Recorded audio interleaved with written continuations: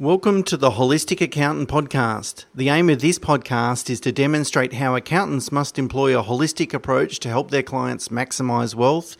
It's not just about preparing tax returns. So each week, Mina Abraham and I will discuss topics to help you better understand some of the things your holistic accountant can help you with. So today we're going to talk about how to go about buying a business. So if you're keen to go and buy a business, we thought we'd spend a few minutes just talking about that process. So, of course, the first step, Mina, is we need to find the business to buy it. How we go about doing that? Yeah, so you got to either source a business broker. Now, be wary; they do tend to be a bit salesy, very much like real estate agents will, talk up the business and might, I don't want to say manipulate figures, but, they might talk about various add backs of the business or, the fact that their, owners are, not working in the business and things might be inflated as such. So it's really important that, in these sort of situations, we touched on due diligence in the previous podcast, that you really do your research. Now, another source could be a referral. So, someone's told you that someone else is selling business or potentially thinking of selling a business.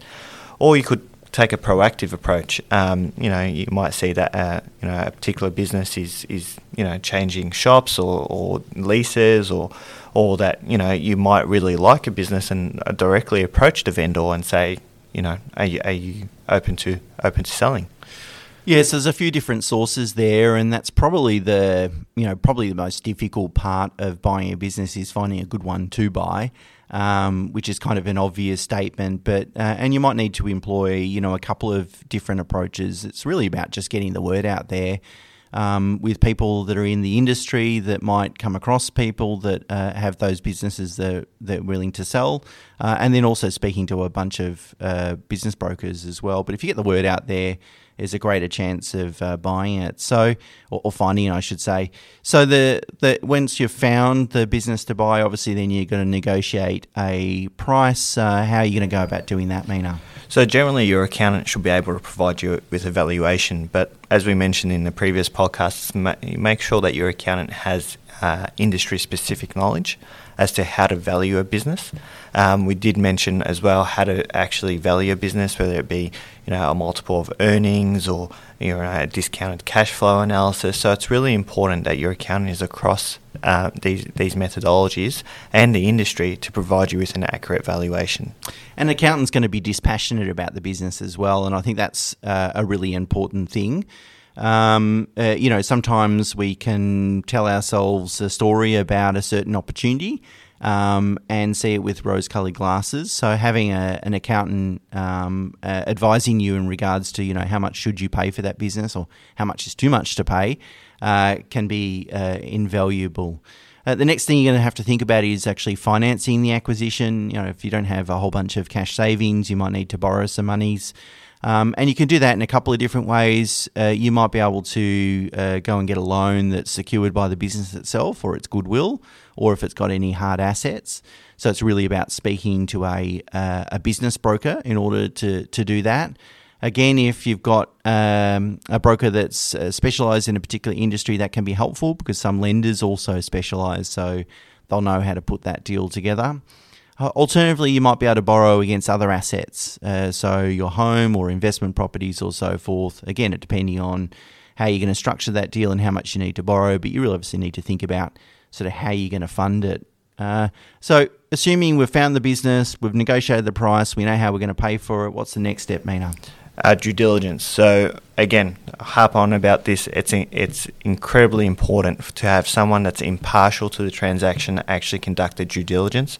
This is where they vet the financial and legal records of the business, and so that you understand what you're essentially buying. What's the underlying asset, the value of the asset? These are the critical components of purchasing the business, because when you come to purchase a business, much like a home, you get emotionally attached and you might not think with reason. So it's always important to get someone impartial to break down the facts for you.